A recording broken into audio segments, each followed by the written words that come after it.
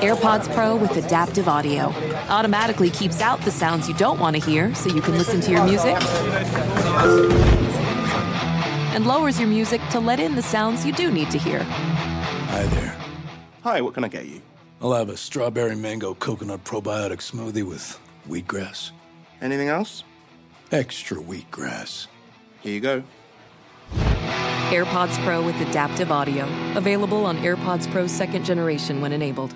The national sales event is on at your Toyota dealer, making now the perfect time to get a great deal on a dependable new car, like a legendary Camry, built for performance and available with all-wheel drive. You can count on your new Camry to get you anywhere you need to go. Or check out an affordable and reliable Corolla with a trim for every lifestyle. From the hip sedan to the sporty hatchback, there's a Corolla built just for you. Check out more national sales event deals when you visit buyatoyota.com.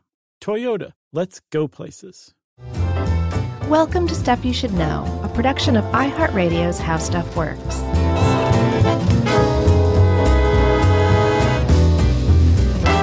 Hey, and welcome to the podcast. I'm Josh Clark. There's Charles W. Chuck Bryant. There's Jerry over there. And this is Stuff You Should Know, the Mellow Gold edition. We talking about Beck? Yeah, sure. But I think Beck was really talking about AM soft rock from the 70s, which I got to say is like right up my alley these days. I know. Love that. I mean, I've always loved it, but I'm really on a streak right now. Yeah, you were championing the yacht rock thing. Mm-hmm. I'm with you. I discovered Kenny Loggins. Like, I knew Kenny Loggins only from the Top Gun era. Oh, wow. And then that one Caddyshack song, which I was not crazy about. Yeah. But then even further back before the Caddyshack thing, it was just beautiful stuff. Yeah, Loggins and Messina. Yeah, I don't know if I've heard any Messina stuff, so I think I'm catching them right after the Messina part, right before the Caddyshack part. Okay, that's a pretty narrow Kenny Loggins window. That's niche right there. But anyway, I'm talking about Mellow Gold because I think you and I can both agree, Chuck, that even just reading about beekeeping, let alone actually engaging in the act of beekeeping, is about the most mellow, just relaxing thing that you can possibly do on this planet. I think it's just above bird watching and birding because birds don't sting you. Okay, so it's less mellow than bird watching? No. Yeah, it's less mellow. I think bird watching is the most mellow thing on the planet. Okay. And I think because there's a threat of stinging, then bees have to be just slightly more stressful. Yeah, we should probably just go ahead and cut to that particular chase. Like, if you are a beekeeper, you're going to get stinged. Like, the bees don't necessarily know you exist, and they certainly don't learn to love you or anything like that. Mm-hmm. There's just certain tricks and techniques you can do to vastly cut down on the chance you're going to be stung. But you're going to be stung, like from what I've seen several dozen times a year from working very closely with bees, handling them, interacting with them. And so if you have a bee allergy, you probably don't want to take up beekeeping. But don't turn this episode off because, as we were just saying, even just reading or hearing about beekeeping is relaxing. Yeah, and it's a great thing to do for the environment now because bees are super important to the environment, and they're dying off because people spray for mosquitoes and use herbicides and things like that in their yard, and that's not cool.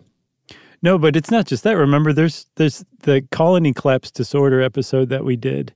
No one ever got to the bottom of what has been the cause of this. There's like so many different culprits, from like Roundup to pesticides to cell phone towers was a culprit there for a little while, or suspected culprit. But as far as we know, as far as I know, we don't know exactly what it is that's leading to colony collapse disorder. So yeah, it is a good thing to say, you know what, I'm going to oversee a colony of bees and make sure that they are just in hog heaven as far as their little lifespans are concerned. That's right. And we did a full episode on bees in January 2013. What else did we do on bees, Chuck? We did a TV show episode on bees, and I sent you a clip from that episode today, and we both had a good laugh. I thought it was good. I was like, this is actually pretty good compared to how I remember it. Yeah. Oh, wow. I thought it was so bad. Really? That's funny. That's how I used to feel about it. Like, I couldn't watch 10 seconds strung together of that show. It was so cringy to me. And I guess enough time has passed where now I look back on it, I'm like, this is actually not nearly as bad as I remember it being. Nostalgia has kicked in. It's the Sha-Na-Na effect. I guess so. That's funny you say Sha-Na-Na because I was just listening to Sha-Na-Na yesterday. See? Yeah, it's that Baader-Meinhof effect. That's what's going down. Which is even more astounding because I was listening to Baader-Meinhof this morning. So, beekeeping in the United States is becoming more and more popular these days. Here's a stat, and this is an article from the old How Stuff Works website. But it's from Dave Roos. From Dave Roos, from our very own, and that's how I found it, because I'm looking for Roos-specific material now. It's just bona fide good stuff. It is, but he had a stat here from 2017 where there were about 2.67 million honeybee colonies in the U.S., and of course, a lot of these are from from Big Bee, Big Honey. Right. But there's a lot of backyard beekeepers doing their best work and going out there with their mellow gold, smoking up those hives, and getting out that sweet, sweet nectar. Yeah, and actually those are good people to buy it from if you believe in immunotherapy like I do, which apparently is still considered unproven hoodoo, but it makes so much sense that you could introduce small amounts of like local pollen that you may develop an allergy to prevent from getting allergies, which means that you want to buy honey that's been produced within 10, 20 miles maybe of where you live. Yeah. So you would want to go find one of those small beekeepers who sells their honey. Yeah, if you're on your Facebook neighborhood page or your next door neighborhood page, chances are you will see someone pop up every now and then that says, I've got honey or eggs or something like that, or goat's milk. Just go get that stuff and eat it up. Right. Who wants goat's milk? Who wants goat's milk? You know, the traditional Facebook post greeting. That's right. You could also go to like a street festival in your town or something like that, like a little community festival. You're probably going to find local honey there, or a health food store, something like that. Or goat's milk, you know? Yeah, and while beekeeping is for sure fun, and this made me want to do it, and I may do it one day. Me too, but you got to have some time. It is not the easiest thing in the world to do. It kind of came across to me as one of those things that, like a lot of stuff like this, your first batch may not be the best, but like you learn and you get better and better at it. Yeah, and I want to shout out, too, also to some of the great resources in addition to this How Stuff Works article. I actually called a guy from Honey Harvest Farms in Glendon, Maryland. His name is Jeff. And Jeff helped me out with some info that I just couldn't find online. But some of the sites I came across include Carolina Honeybees, Iron Oak Farm, and Scientific Beekeeping. And all three of those are great resources. But there's a lot of really good resources on the internet to help explain how to do this and answer more like arcane questions. And there's tons of forums. Like people who are really into beekeeping, I found, are called Beaks, Bee Geeks for short. Yeah. And they are definitely into this. So there's tons of resources out there to kind of get started and just kind of dive in. But yeah, I got the impression that like there's always more to learn. Sure. And each colony over the years is probably has its own personality, I guess is how you'd put it. Yeah. Should we go back in time, though, and talk about the history? I think so. Because they found honey that is 5,500 years old. Where? In Georgia, not our Georgia. Obviously. Oh, the other Georgia. Yeah, and honey is very famous for not going bad. They say if you find old honey like that, you can just heat it up and it will go back to being just delicious honey, even if it's crystallized. Right, because, the crystallization is just kind of an unavoidable consequence of aging, but it's easy to reverse, right? Just with a little bit of heat. Yeah, and you got honey again, flowing. Right. So did they taste that honey? I'm not sure if they tasted that honey, but they found other old honey that they've tasted, and it's supposed to be pretty good. You know, That's cool. It's honey. It tasted like honey, I think. Right, and it does. And it chicken. stores for right. Tastes like chicken, and it stores forever. Like literally, from what we understand, because it's sterile and it stays generally sterile. But the earliest depiction of actually rating a beehive or of beekeeping is not really beekeeping. It's basically just a picture of a guy in a cave in Spain on the cave walls sticking his hand into a beehive. And it's from something like, I believe, 11,000 years ago. Yeah, 9,000 BCE. And sticking his hand in that honey pot.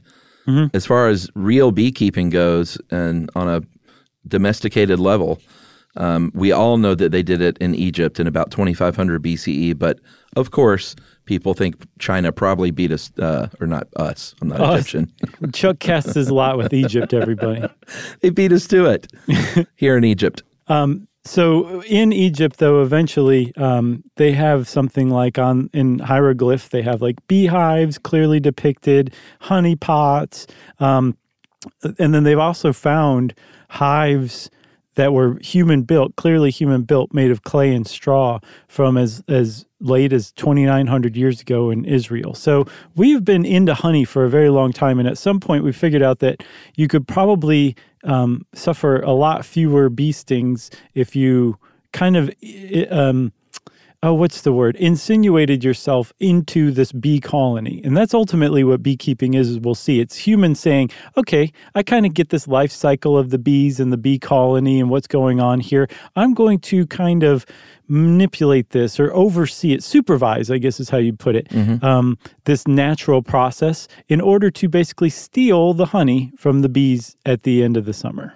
That's right, in a way where they can keep making honey, because in the early days, the very first beehives that people domesticated were hollowed out stumps and tree logs and things, and they would destroy these. They would get that honey and then be like, all right, let's just destroy it and kill everything that gave us this delicious honey. There was a better way forward later, but it also took the skep, S-K-E-P. If you've ever seen what looks like a turned-over basket with a hole in the bottom as sort of the symbol of beekeeping, that's called a skep. And they still use them today here and there. I think like the most hardcore, old-school naturalist beekeepers might use a skep. Read hipster. Yeah, hipsters use skeps. Or they outside the developing world, we rarely use them these days, but they're still around, and you can find pictures of them. And if you look at on images online, and they have pictures of them turned over, and you can see the combs stuffed in there. It's kind of cool looking. Right, yeah. And like you said, it's basically like the international kind of homespun symbol of beekeeping and honey raising. That's right, but that was not any better for the bee because you had to destroy the hive with those as well. Right, it's bad for the bees, but it's also bad for the beekeeper because you have to reestablish a new colony every time you harvest, and you can keep a colony going for a lot longer than just 1 year, you know? Yeah, and things really kind of took a leap forward in Switzerland in the 18th century with a man named Francois Huber, who had the first movable hive, the leaf hive, which was sort of like a book. It turned like a book would. And this was a good design because you could get these, you could get the honey and not the brood, and you can remove these leaves without killing the colony, which was a great step forward. But it still wasn't like the best design yet, and that one never really caught on. It didn't catch on, despite Huber's efforts to promote it. He would go into town and say, oh, well, let's see what's on the next page. Bees. What's on the next page? More bees, everyone. And town folk just never really caught on. No. But in the 19th century, there's a guy named Thomas Wildman, and he started working with what are called bar hives, which I have also seen called Kenyan bar hives. So I suspect that Thomas Wildman got the idea from Kenya. But it's like basically a long trough, or like, you know, those standing planters that you can keep a number of plants in, but it's just basically like a long rectangular raised box. Sure. It's like one of those. But then if you lift the top of the box, there's just a bunch of bars that stretch across the top inside, and that's it. They have like a notch hanging down, but if you pull that bar up, you see that the bees have created combs dangling from those bars, which is this bar hive is still very much in use today. Sure. It's just not nearly as widespread as the one we're about to talk about. Yes, that would be a man from Pennsylvania, a minister named Lorenzo Langstroth, who said, I will one day be the father of American beekeeping. And everyone was like, what are you talking about? And he said, just pay attention, because I have discovered what's called the bee space And everyone was like, what are you talking about? Is this a sermon? He was widely questioned. Like everything he said, he'd be like, I have to go to the bathroom. People would be like, what do you mean? What's wrong with you, Langstroth? So what he discovered is there's this magic space called the bee space where bees can really do their thing successfully. Mm-hmm. And he found out that bees would not even build a comb in a space tighter than 1 centimeter. Right. And so he said, this is the bee space where they can produce the comb in the right amount and not enough bee glue is going to get in the way. Like, this is the magic area, and I shall declare it bee space, and it shall be fruitful. Yeah, and it was like, believe it or not, realizing that bees don't build comb or glue in anything tighter than 1 centimeter revolutionized beekeeping. Because now with that bee space, you could build these beehives so that on the edges of them, they were just 1 centimeter between the sides of, say, where the combs were built. You could keep these frames or these bars separated by 1 centimeter. So there's enough space, like you were saying, for the bees to work, but not enough for them to glue together, which was an ongoing, apparently millennia-old problem of having to harvest and getting a bunch of combs stuck together at once. With the space, now all of a sudden you had little bits of comb that you could manipulate a lot more easily, and that was like a huge contribution to beekeeping, strangely enough. That's right, and he got the first American patent on a movable frame beehive in October of 1852, hooked up with a cabinet maker from Philadelphia named Henry Borquin, and started building these things, started selling them and did okay, but he found out that his patent was way too hard to enforce. He tried to for a little while, but it was basically a waste of his time, and the patent was just walked all over, and he ended up getting no royalties, but did revolutionize beekeeping. So a Langstroth hive then is a proprietary eponym? Is that what you're saying? Well, I mean, he got the patent. Right, and he couldn't enforce it, so it just became like Kleenex. Sort of. Or aspirin. Yeah, I mean, if you buy a Langstroth hive today, then for sure he's not getting any dough because he's long dead. Long dead in the ground. But so this hive, this is really cool, and we'll talk more about it later, but just put a pin in it that this is the most widespread hive. Like Langstroth figured out how to make a beehive that is so close to ideal that since the 1850s, it's gone virtually unimproved. Which is pretty significant accomplishment, if you ask me. Yeah, and I looked at these Ware or Ware hives, Warre, right, which is another kind, but I'm sure there are differences once you dig in there, but it didn't look that much different to me than the Langstroth. Yeah, I couldn't really tell much of the. I mean, I saw the Langstroth doesn't have this quilted thing of like, cardboard shavings or whatever. So there's I think it's the very small differences that make a big difference in differentiating between these hives. Yeah. So should we take a break? I think we should, and then Chuck, when we come back, we're going to talk a little bit about bee society. Okay. Let's do it.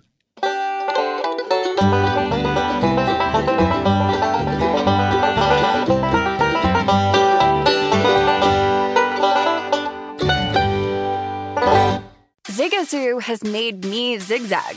What I mean by that is I swore I would never let my kids on social media, but now I'm setting them loose on Zigazoo. Before I found Zigazoo, I believed all social media was inappropriate for kids. But I feel great about my kids being on Zigazoo. Videos are moderated by actual people before being added to the feed. Zigazoo is a space for kids to post videos they've created and to share them with other kids just like them. And since there are no comments or messaging, you don't have to worry about mean comments on your kids' videos. And you need parental consent before joining Zigazoo. Bottom line, it's a space that prioritizes data safety for kids. Oh, but don't take my word for it. Zigazoo is KidSafe COPPA certified. So weigh everything Zigazoo has to offer. Maybe you'll zigzag too. Zigazoo, a social network for kids. Download the Zigazoo app today. There's plenty to celebrate in March and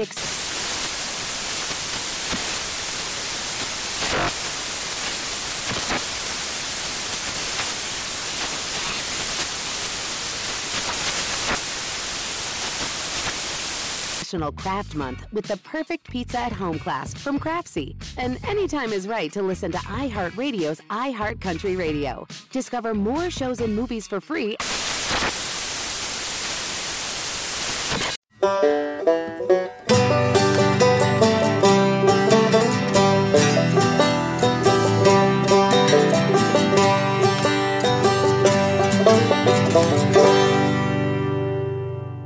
All right, so I would direct everyone to our 10 of 10 TV show, Stuff You Should Know.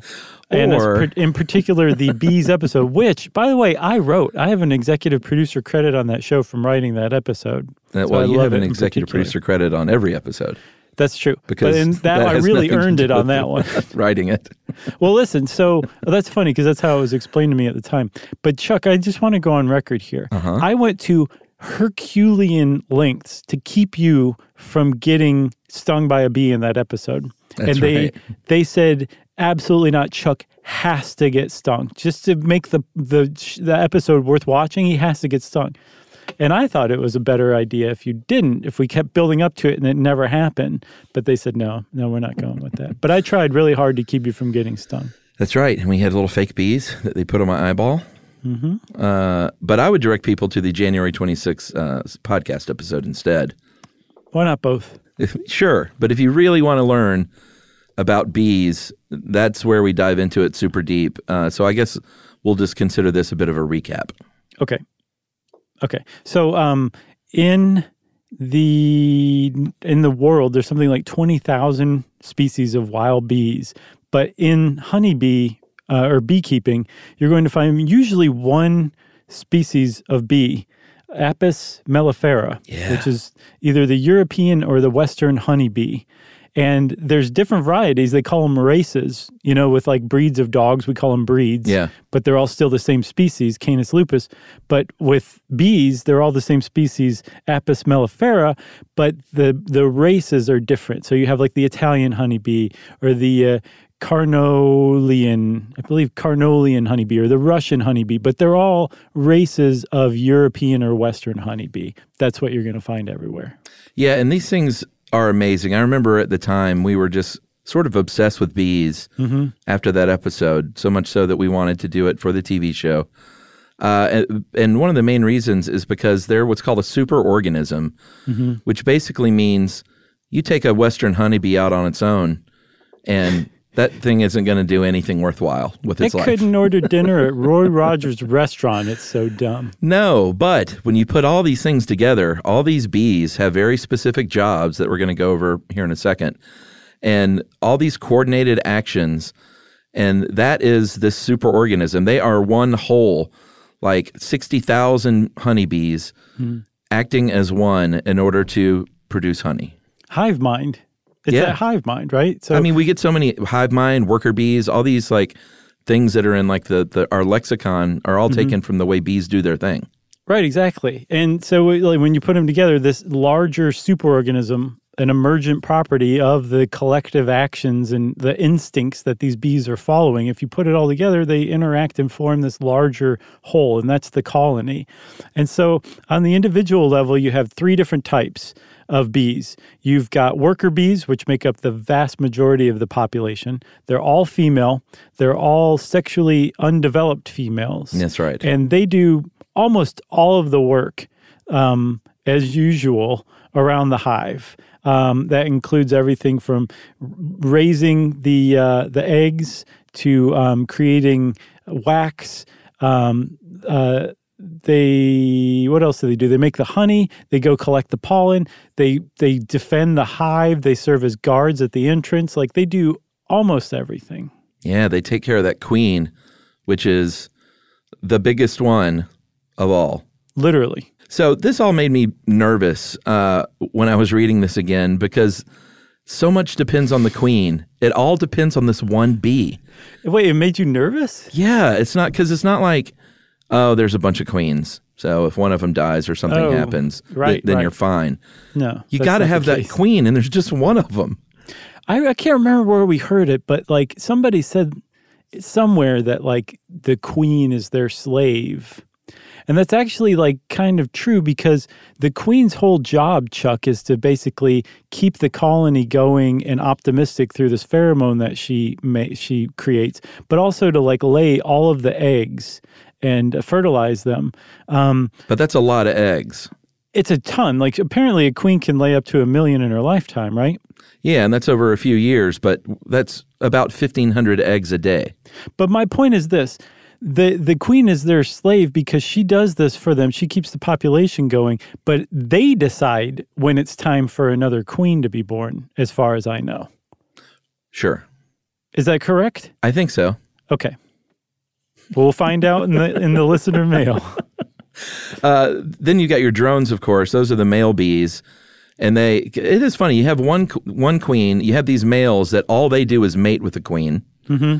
And then these female worker bees do literally everything else. Right.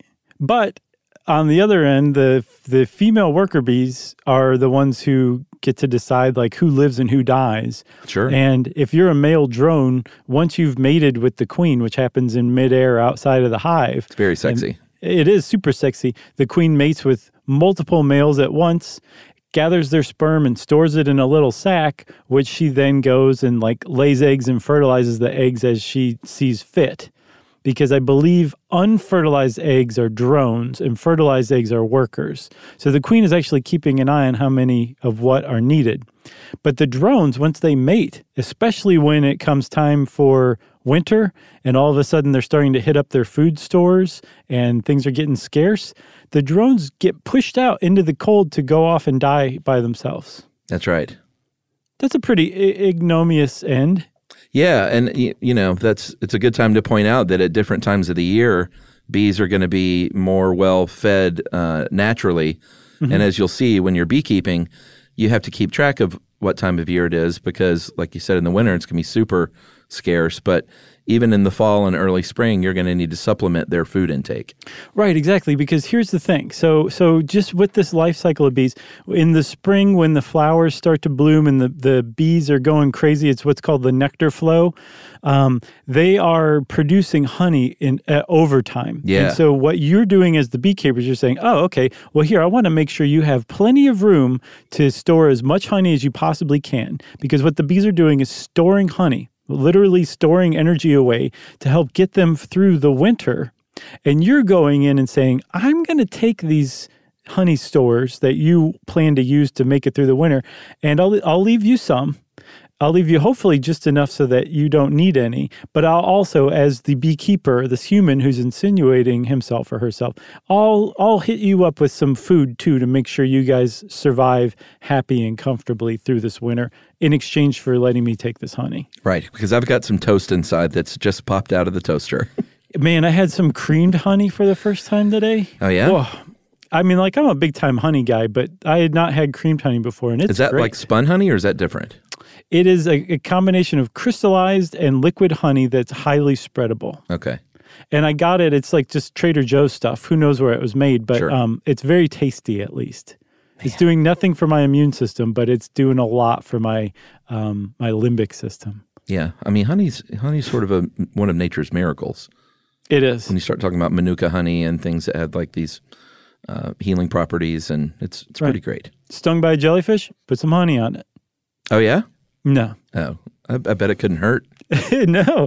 At the very least, you can eat some while you're doing that, and it makes things a little better. So should we talk about equipment for a bit? Yeah, I think so. So, because this is about beekeeping. That was our brief bee overview. But again, go back to January 2013 if you want the full scoop on bees. But this is about beekeeping. And if you want to be a beekeeper, we also did a little short on beekeeping. When? One of our little shorts that we used to, like for the car commercials when we would go around to different locations, we did a little beekeeping bit. Because I remember we had smokers and we wore the hat and veil. I remember that too. And gloves. I just had forgotten what the context was for. But yeah, it was for one of those shorts. I can't remember what we call them. Interstitials. That's right. The most dry, scientific, clinical name for those things. Those were good. Surely you like those, right? Those. Yeah, I think those hold up. Those are fun. Okay, good. So here's what you're going to need is new equipment. If you're new to beekeeping, Dave here recommends you get new equipment.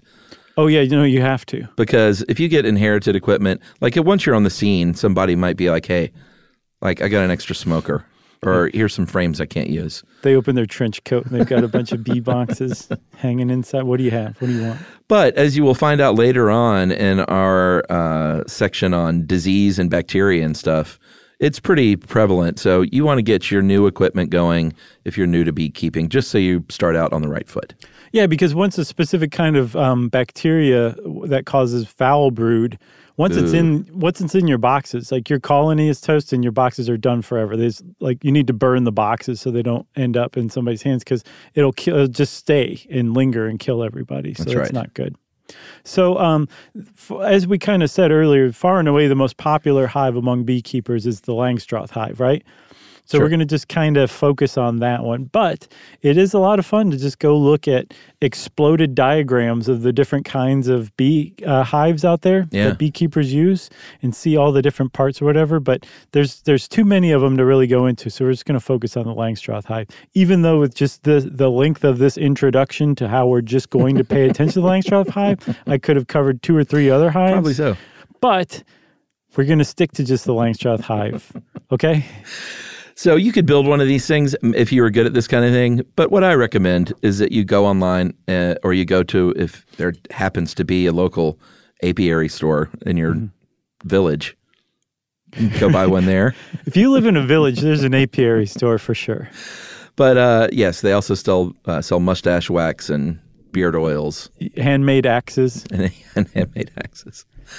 So yeah, but it is true. Like if you have like a quaint hardware store, that's probably a good place to look. And then also, I guarantee there's a million places online to get them to, and they're relatively cheap too. Yeah, not too much. You can get into bees for, it seems like including the bees for less than $500. You can kind of get going, right? That's what I'm getting, and probably if you really watched what you were doing, maybe half of that. Yeah. All right, so you get your Langstroth hive, and this thing has a big box on the lower half called the hive body. Or the brood chamber, and this is where the bees are mainly. Yeah, and even below that, you have a stand that the thing's sitting on. Sure. It raises it off the ground, and usually it's kind of angled, so it's like a landing pad for the bees. And then it also improves circulation. Then you have the bottom board, which is the floor of the hive, which protects the hive from invaders from above. And then you've got the brood chamber above that, the hive body. That's right. And that's where they're going to be building that comb. That's where the queen's going to be laying her eggs. Yep. That's where they're going to raise that brood up, and that's where they're going to store the honey that they think that they're going to be eating in abundance. Right. And then you've got a really important piece of equipment that would be very easy to overlook if you don't know what you're doing, but you're going to have issues if you don't get it. It's called a queen excluder. So you remember, Chuck, that you said that the queen is about twice the size of the workers? I don't know if I said that, but that is true. You definitely did. Okay. I'm here to tell you. When you add a queen excluder, all it is basically like a mesh or slats or something like that are spaced far enough apart for the workers to easily make it through, but it's too close together for the queen to make it through. So the queen won't leave the brood chamber to lay eggs. She'll just use the brood chamber for that, which means, though, that the workers can go lay honey in the chamber above the brood chamber, which is called the honey super, the box above that. That's right, the honey super, not the supper. No, just the super. And I didn't see why they call it that, did you? No. The honey superposition, maybe? I don't know. It's a nod to quantum physics? Maybe so, but this is where they're going to store that surplus honey when the plants are blooming and that nectar's flowing, and you're skimming some off the top as the beekeeper. Yeah, and like if you did not have that queen excluder, the honey super would be just another brood chamber, because the queen wants to use as many places as she can to lay eggs, and then they lay honey around it. So the eggs, which also serves as the nursery for the brood, and the honey, they're all like together in the same combs. But because you put that queen excluder, she's not laying eggs in that honey super, which means it's just sweet, delicious honey in all of the combs on the frames, which we haven't talked about yet. Well, yeah, these are the frames. These are frames that you can take in and out. They hang vertically. And these days, it's pretty amazing how far they've come. They are actually pre-printed with beeswax. or some sort of foundation made of plastic that's just sort of says, here you go, bees. Here's a little head start. Right. But you found some extra interesting stuff about the bees and their wax-making abilities, too. Yeah, I did, actually. So, like, it takes about a tablespoon of honey to make an ounce of wax. Yeah. And bees make wax through a gland, right? They eat the honey and secrete wax instead. And so whenever they create a new brood chamber, they secrete it as wax in basically a circle, and then they use their body heat to shape it into a hexagon. Yeah. And the reason they Kind of they a perfect little hexagon, too. Right. And the reason that they make hexagons is because they don't know this, but structurally, it is the most structurally sound shape in nature that uses the least amount of material. Right. Which is just astounding that bees instinctually know to make a hexagon. A hexagon, right? Not octagon. Hexagon. Right. Yeah, so they 5 sides.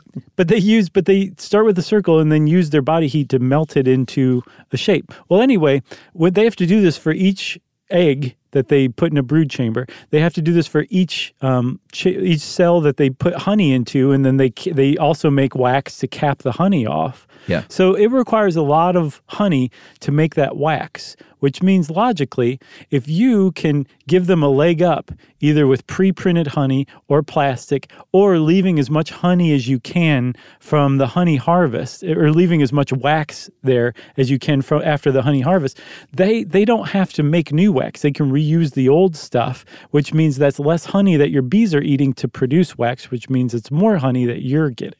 Yes. And by the way, if you're typing an email to me right now because I said hexagons are 5-sided, please stop.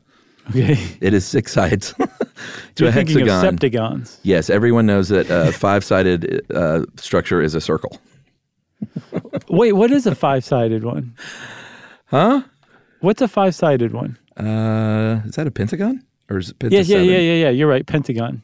I played enough Dungeons and Dragons as a youth that I should know this, but I don't remember. I get my anymore. gons confused sometimes, everyone.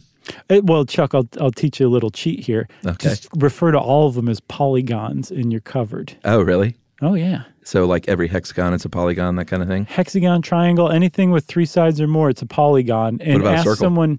No, not a polygon. That's a circle. But ask someone to debate you. They can't. You'll just shut them down every time. Yeah, and also make new friends at parties. Right. Exactly. Come at me, fight me. Polygon. So you're also going to have a feeder in this thing. We talked a little bit earlier about the fact that you're skimming this honey and taking some for yourself as it's made in excess. And at other times of the year when it's like especially late summer and winter, their pollen resources are going to be lower, obviously, Right. because things aren't in full bloom. So you're going to have to help feed these little fellas and little ladies. There are feeders. Dave here says something about a Ziploc bag with sugar water with a slit cut, but I've seen that's the most rudimentary thing I can imagine. Right. The one small step up is like sort of an aluminum pan with sugar water that slides in and out of this box. Yeah, and you know those like pet feeders, those pet waters that have like the water some up of in them look like that.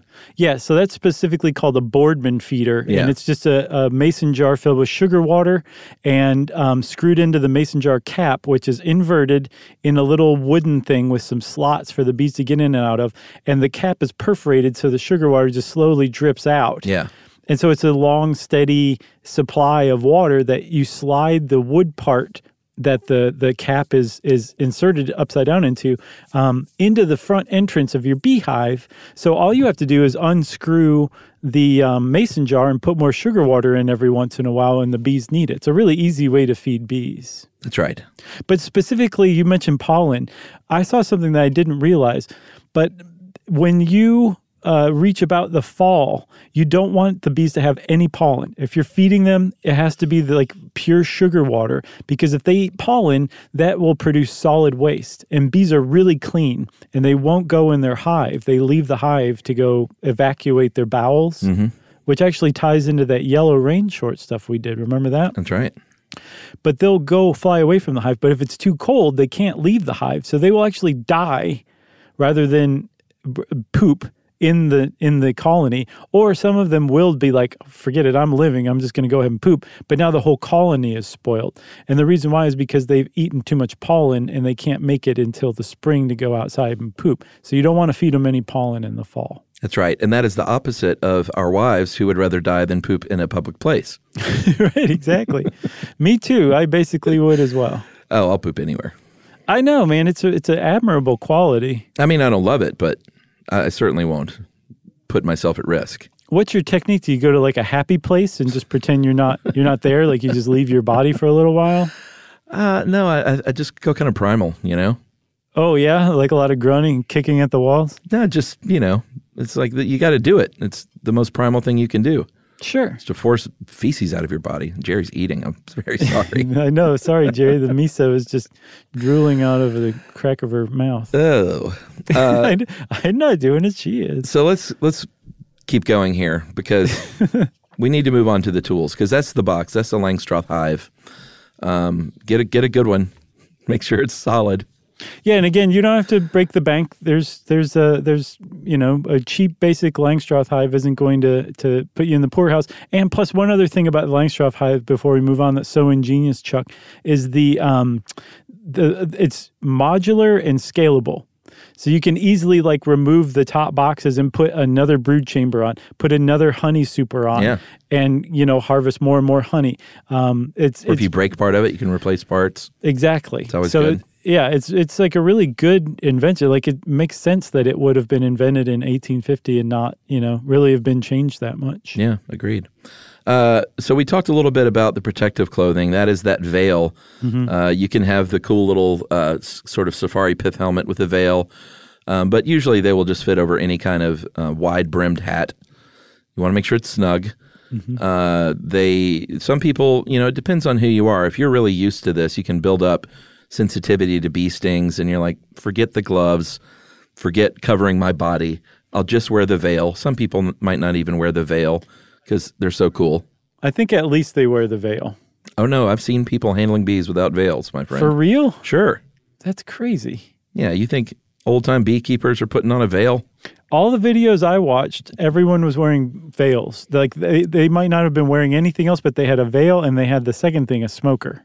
Well, yeah, you got to have that smoker, and that is a very cool device. And I'd always wanted to hold one, and finally we got to when we made that little video interstitial. Mm-hmm. And it looks sort of like Dave compared it to a elongated metal teapot. Not a bad descriptor. It's just like a metal canister with a spout pointing upward, and it's got a handle that has a little bellows built into it.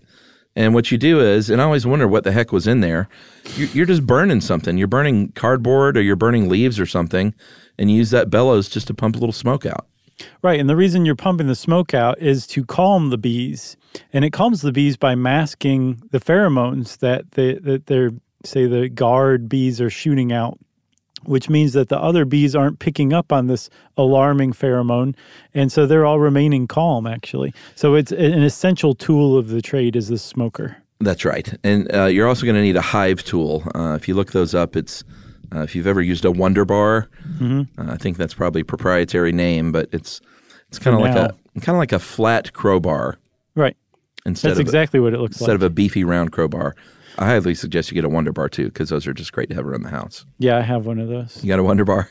I do. I don't know if it's Wonder Bar trademark pry bar, but it is a little exactly flat. That, yeah. Yeah, so this hive tool is sort of the same, and it is used, I think I mentioned bee glue earlier on. That's propolis, and that is saliva and beeswax and other like materials from the garden maybe, and they use that to seal up gaps in the hive, but you're going to need to pry open stuff, like get that bee glue loose, and that hive tool is what you use because it doesn't destroy your beautiful hive box. Yeah, because the frames are where they build these honeycombs, and you need to get the frames out to get the honey from the honeycomb. So yeah, you're going to need to pry the frames out sometimes. Because I guess everything the bee's doing is saying, please don't take my honey. Exactly. And we're like, oh, but we have a tool that allows us to do that. Right.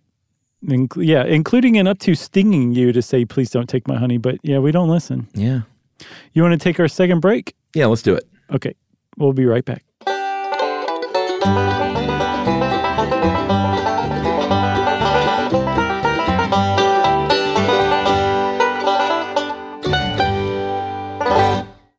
Sarah, I love that spring break vlog you posted on Zigazoo. OMG, you watched it? Yeah, it was edited so well.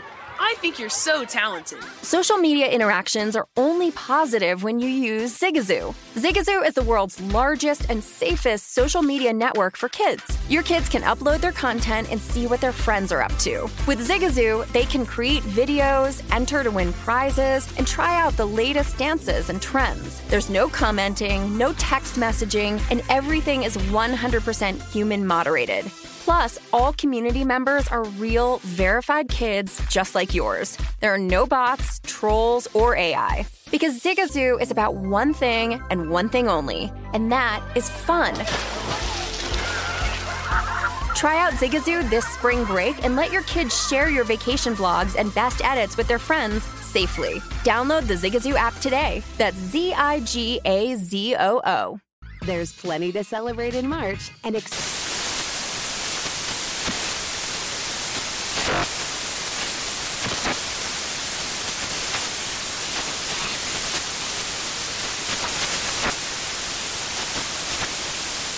Craft Month with the perfect pizza at home class from Craftsy. And anytime is right to listen to iHeartRadio's iHeart Country Radio. Discover more shows and movies for free.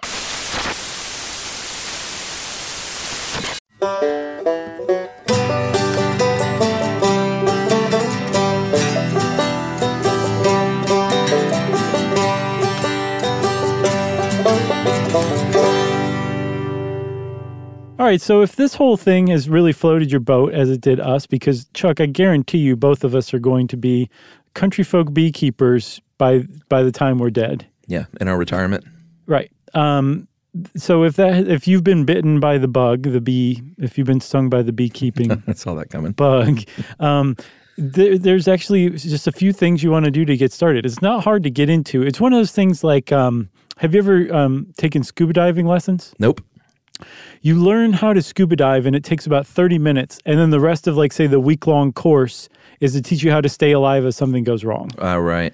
Beekeeping is kind of the same way. Like, it's really easy to get into and learn the basics, but it takes years of just understanding and learning and picking up new things to really become an advanced beekeeper. Yeah, and it's you can read books and you can go online and you can take courses, but like with everything, there's nothing like firsthand experience. Mm-hmm. And like you said, it's going to be a while. I know. Mean to do that. I'm sorry. But in a couple of seasons, you're going to really know what you're doing to a large degree. Yeah, Dave Roos says, man, go find a mentor. There's plenty of beekeepers out there they're not going to yell at you for asking. They'll probably be happy to pass along this knowledge and information. I think so. It seems like a hobby/job that people want to spread the love of. Right, like creamed honey. So Dave says, though, just there's some basic things to start. You want to pick a location for your hive. Mm-hmm. And one of the first things you want to do is make sure that you're allowed to have a hive depending on where you live. If you live out in the country, there's probably very few ordinances. Most ordinances either say you can't have bees here because this is a city and within the city limits, no bees are allowed. They say bees are farm animals, so they belong on a farm, or bees are non-domesticated animals, so same thing. Or heaven forbid you have an HOA. Just forget about it. Yeah, literally forget about it if you have an HOA. Yeah. There's one place called Champlain, Minnesota, and they say, at least as far as the University of Minnesota says, that they allow bees so long as, quote, the neighbors are on board. That's the official law. From what I understand, I don't know if that's in in the city code or the county code, but that's how it was put on the University of Minnesota website. So that is a good point, though. You want to make sure your neighbors are cool with it, or at the very least that you have enough land that your neighbors aren't going to be bothered by the bees. Yeah, but if you have a neighbor that says, I'm deathly allergic to bees, and then tell them to move. Right. Either that, or it's time for you to get into like RC planes. That's right. So you get your local ordinances all settled. Mm-hmm. You pay off your neighbor, and then you want you want to direct that bee traffic. Like where you set it up on your property is important. You don't want to have the hive entrance and exit facing your neighbor's property. Right. You want to have it facing your house, and you want it ideally facing south or southeast. Yeah, and the reason why you want to have it facing south or southeast is so it gets all sorts of really good morning sun, because that'll wake the bees up and get them going and saying, get off your duffs, lazies, and get out there and start foraging and make me some honey. That's right. They also say that it's goodbye if you have some bushes or a privet or a fence near the entrance, because when they leave the hive, that's going to encourage them to go upwards. Yeah, rather than to your neighbor's pool. That's right. So you also, in addition to making sure the beehive gets morning sun, you want to protect it from strong winds. Yeah. You want to make sure that it's definitely protected from afternoon, the worst of the afternoon sun, so say like between 2 and 4. Mm-hmm. You don't want unobstructed sun just beating down your beehive. It's going to cook them. And you also want to make sure that there's a good, all-weather cap on the beehive that's going to protect it from rain and stuff like that, too. And speaking of rain, you also want a water source nearby. Yeah, I mean, you made a joke about going to your neighbor's pool, but that could happen because bees need water. They forage for water, and they cool the hive with it. They blend it with pollen to make bee bread, which is pollen, nectar, and honey, and that's what they eat. Mm-hmm. And I think that's what the larvae especially feed on. Is that right? Yeah, I think so. Okay. That bee bread.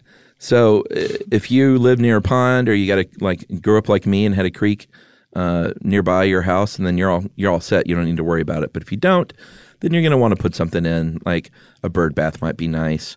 Or Dave even says you can just put a large platter of water. Yeah, Dave also says put a Ziploc of sugar water on your beehive and cut a slit in it. So maybe go a step further beyond a platter. Well, I mean, depends on your aesthetic, I think. I guess. But you got to give them water. Just put some water in like a tire that stood up on its side. How about that? Just do that in your yard. Why are you picking on Dave? He's the best. Because that was some just genuinely bad advice. Don't put a platter of water out there. Like put a little more thought into this. Okay. All right. So you've got everything except bees. And it had never occurred to me where you get these bees. Right. I thought you just set this all up and the bees would be attracted to it. No. And fill it up over the course of a decade. And then you can start making honey. No. You can actually buy bees. Yeah, and they arrive via postal service, from what I understand, or probably FedEx these days. But I read a Mother Earth News article from 1974, and they were saying your postman will love you for this.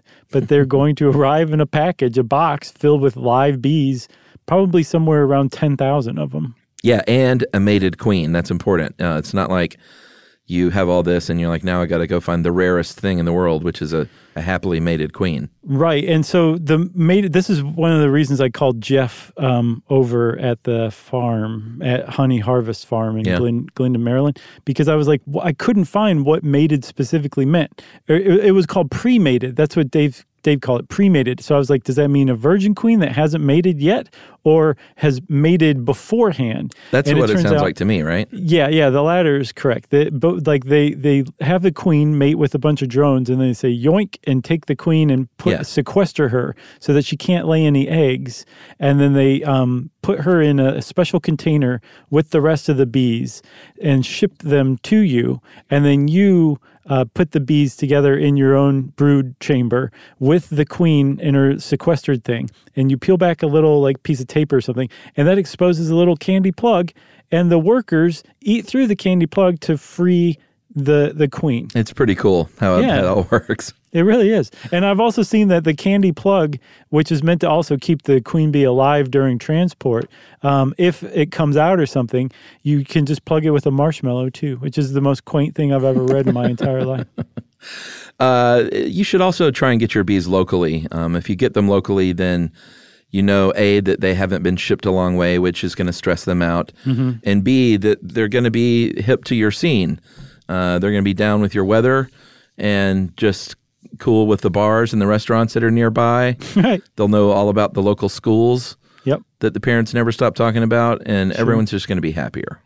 Right. So also, hopefully you can just go pick them up. But I do have the impression that there's tons of mail order bees too. Oh, sure. But you whenever it is, you want to order them so that they arrive in early spring, because your whole goal here is to get this colony up and moving and really healthy and well populated and raring to go by the time the spring flowering and the nectar flow begins. That's right. There's another way to do this, what I call the Chuck way, the Chuck version. Sure. And that's to buy a nuke. Right. And a nuke is a nucleus colony. And that is just sort of like the lazy person's all-in-one solution. You buy a hive box, it's preloaded, it's stocked, it's got an active queen, it's got eggs, it's got your brood, it's got your pollen stores. It already has honey, for God's sake. Right. And they call it, like I said, a short for nucleus colony is a nuke. And you can get a nuke for not much more than this other stuff. Right, yeah. And I mean, so basically it's the brood chamber component that we were talking about with the Langstroth hive. That's basically what you're buying, is they ship you a like you say, a ready-to-go brood chamber, and then you just start putting a queen excluder and, super boxes and all that stuff on top, and there you go. It seems pretty smart to me to try starting with that as well. When I was looking at the price, I was like, geez, what are these nukes, like $1,000? And it seems like it was all about $50 more than starting from scratch.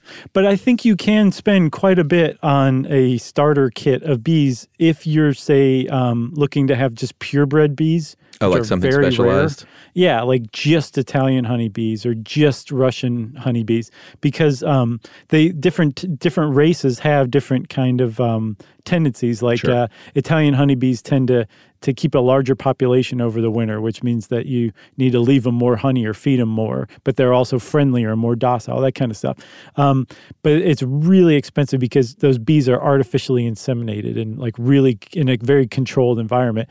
Whereas with most of those ones that you're spending like $100 or $200 on 10,000 of them, they're what they call mutts, which are just like, a whole bunch of different races of the same species of bee. And they have a lot of different characteristics, some of which may actually make them less susceptible to diseases than, say, like purebreds are. It's like a normal person compared to British royalty or something. Is that too soon? I don't think so. Okay. So once you've got everything set up, your main job is going to be to feed your bees, try and keep them from swarming, and then making sure they stay healthy from disease and mites. Mm-hmm. You're going to be harvesting that excess honey along the way, like we've been talking about. Right. And going to be feeding them that sugar water to keep them happy. And as you're doing this, you're going to be learning more and more about just sort of the shorthand of it all. Like when you go to even lift the back of a box, you're going to know just by weight, like how heavy with honey the thing is. You're not going to have to keep pulling stuff out and looking at it over and over. That's pretty impressive. Yeah, all these little shortcuts. But we need to talk about swarming because that's a big deal and something that seems like it could happen fairly easily. If you have a good, healthy hive going on and they're producing a lot of brood, it's going to become overcrowded. So you part of avoiding this is to keep your population in check. But if you don't, then they're going to swarm, which means half of your colony, and sometimes all of it, is going to say, come on, queen, let's go. Let's leave this place. I don't like this apartment anymore because it's too crowded. Right, which is just a unavoidable natural process. Because if you think about it, what the bees are doing is reproducing and growing their population. And then eventually when things get crowded, they split into two and go establish a new colony or leave the old colony behind, right? So you're artificially preventing that from happening by doing things like inspecting the brood chamber for signs of queen cells, like little queen larvae that are being grown by the workers, which means that they're preparing to swarm and start another colony. Yeah, that looks like a little peanut sort of hanging off of your comb. And if you just go through and pick those off, literally just get them out of there, then the bees are like, oh, okay, I guess we're not going to raise another queen now. But there's other things you want to do too, like you want to actually physically get rid of some of the brood to control the population. You're just basically saying this idea about swarming, we're not going to do that. We're going to make it so that you have more room by controlling the population. Yeah, when you say get rid of the brood, that doesn't mean take these frames out and burn them on the fire. You're going to be involved, hopefully by this time, with other local people in the area that are doing this. You're going to be going to beekeeper meetings and getting hammered once a month on mead. Right. And you're going to trade with your friends. You're going to say, hey, let's. I got too much going on here. I'm afraid I'm going to get a swarm happening. So here's some brood frames. If you can take them, and people are going to be very grateful for that. Yeah, because it's kind of like getting a free nuke to supplement your colony that's maybe not doing so good. Because there's two problems. One, your colony can be too healthy, and then it's going to swarm, which you want to prevent. Or it can be weak, which means that it can be overwhelmed by robber bees, nearby bees that come through and just steal a bunch of stuff and basically kill off the weak colony. So yeah, to supplement your numbers with a brood frame that somebody doesn't want because their population's starting to swarm, that would be a very good thing to have. That's right. One other thing about swarming, Chuck, that's how you make a bee beard. That's right.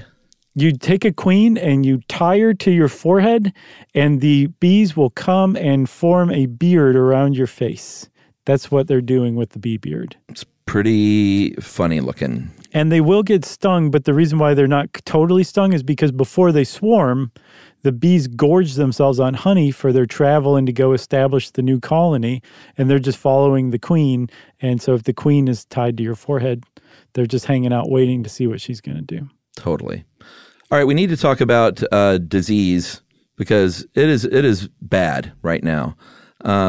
There's something called the Varroa mite, which is a parasitic pest, and it is very small. It came to the United States in the 1980s and is the most common cause of bee death and colony failure right now because 42% of commercial beehives, almost half, in spring of 2017 were infected with Varroa. It's a bad, bad problem.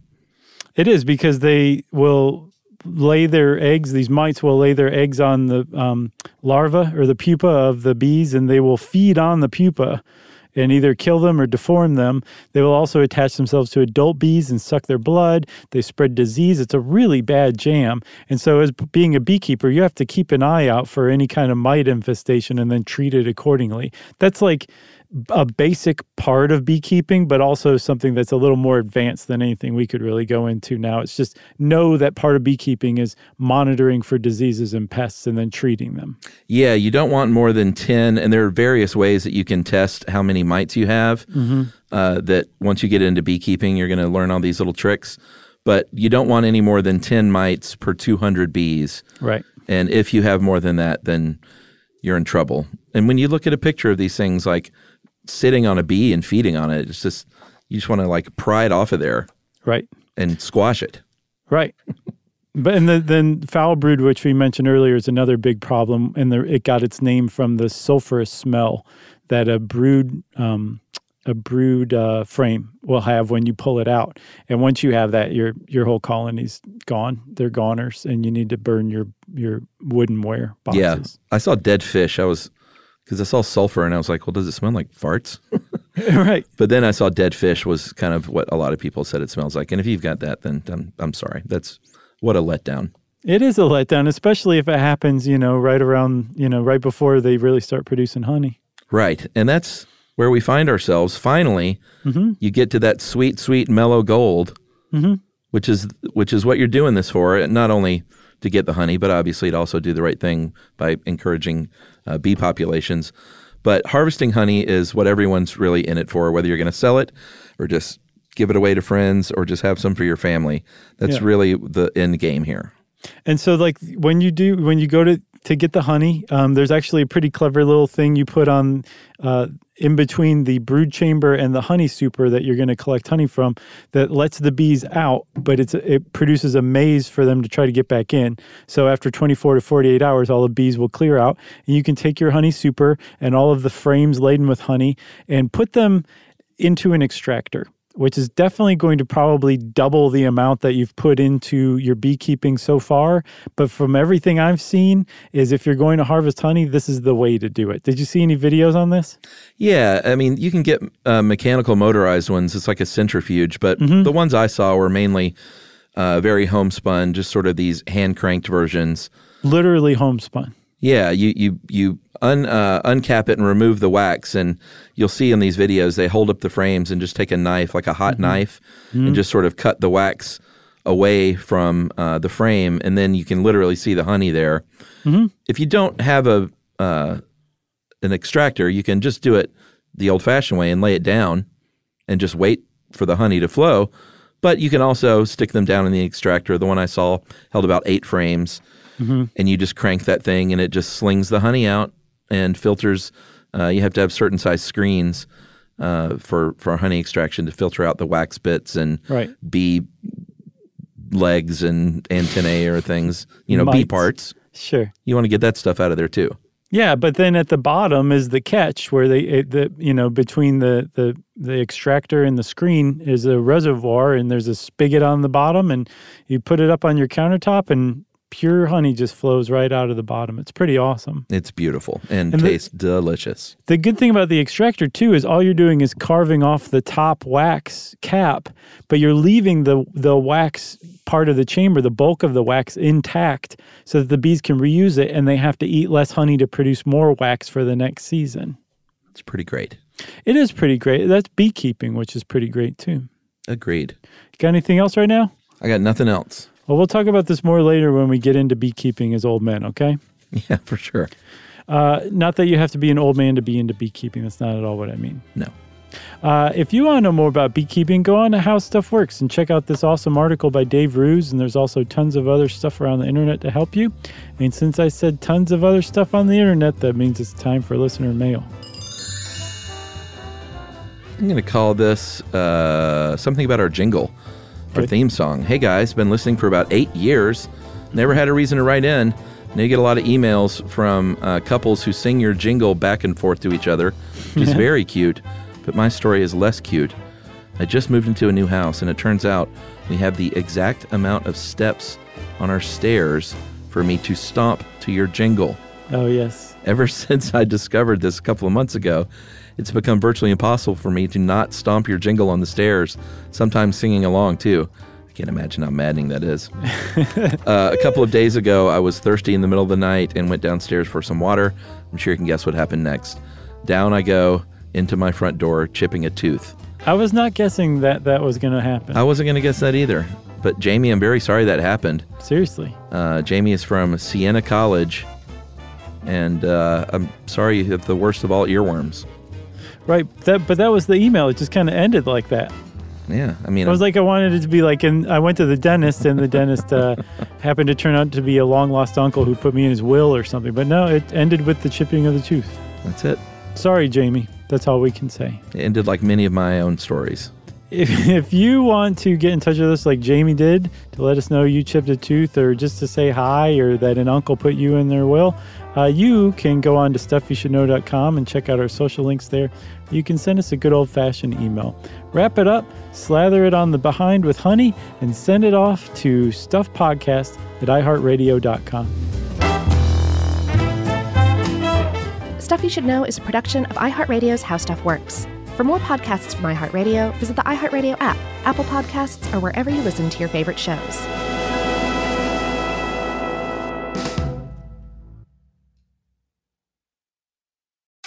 Zigazoo has made me zigzag. What I mean by that is I swore I would never let my kids on social media. But now I'm setting them loose on Zigazoo. Zigazoo is a space for kids to post videos they've created and to share them with other kids just like them. Videos that are moderated by actual people. And since there are no comments or messaging, you don't have to worry about social trolling.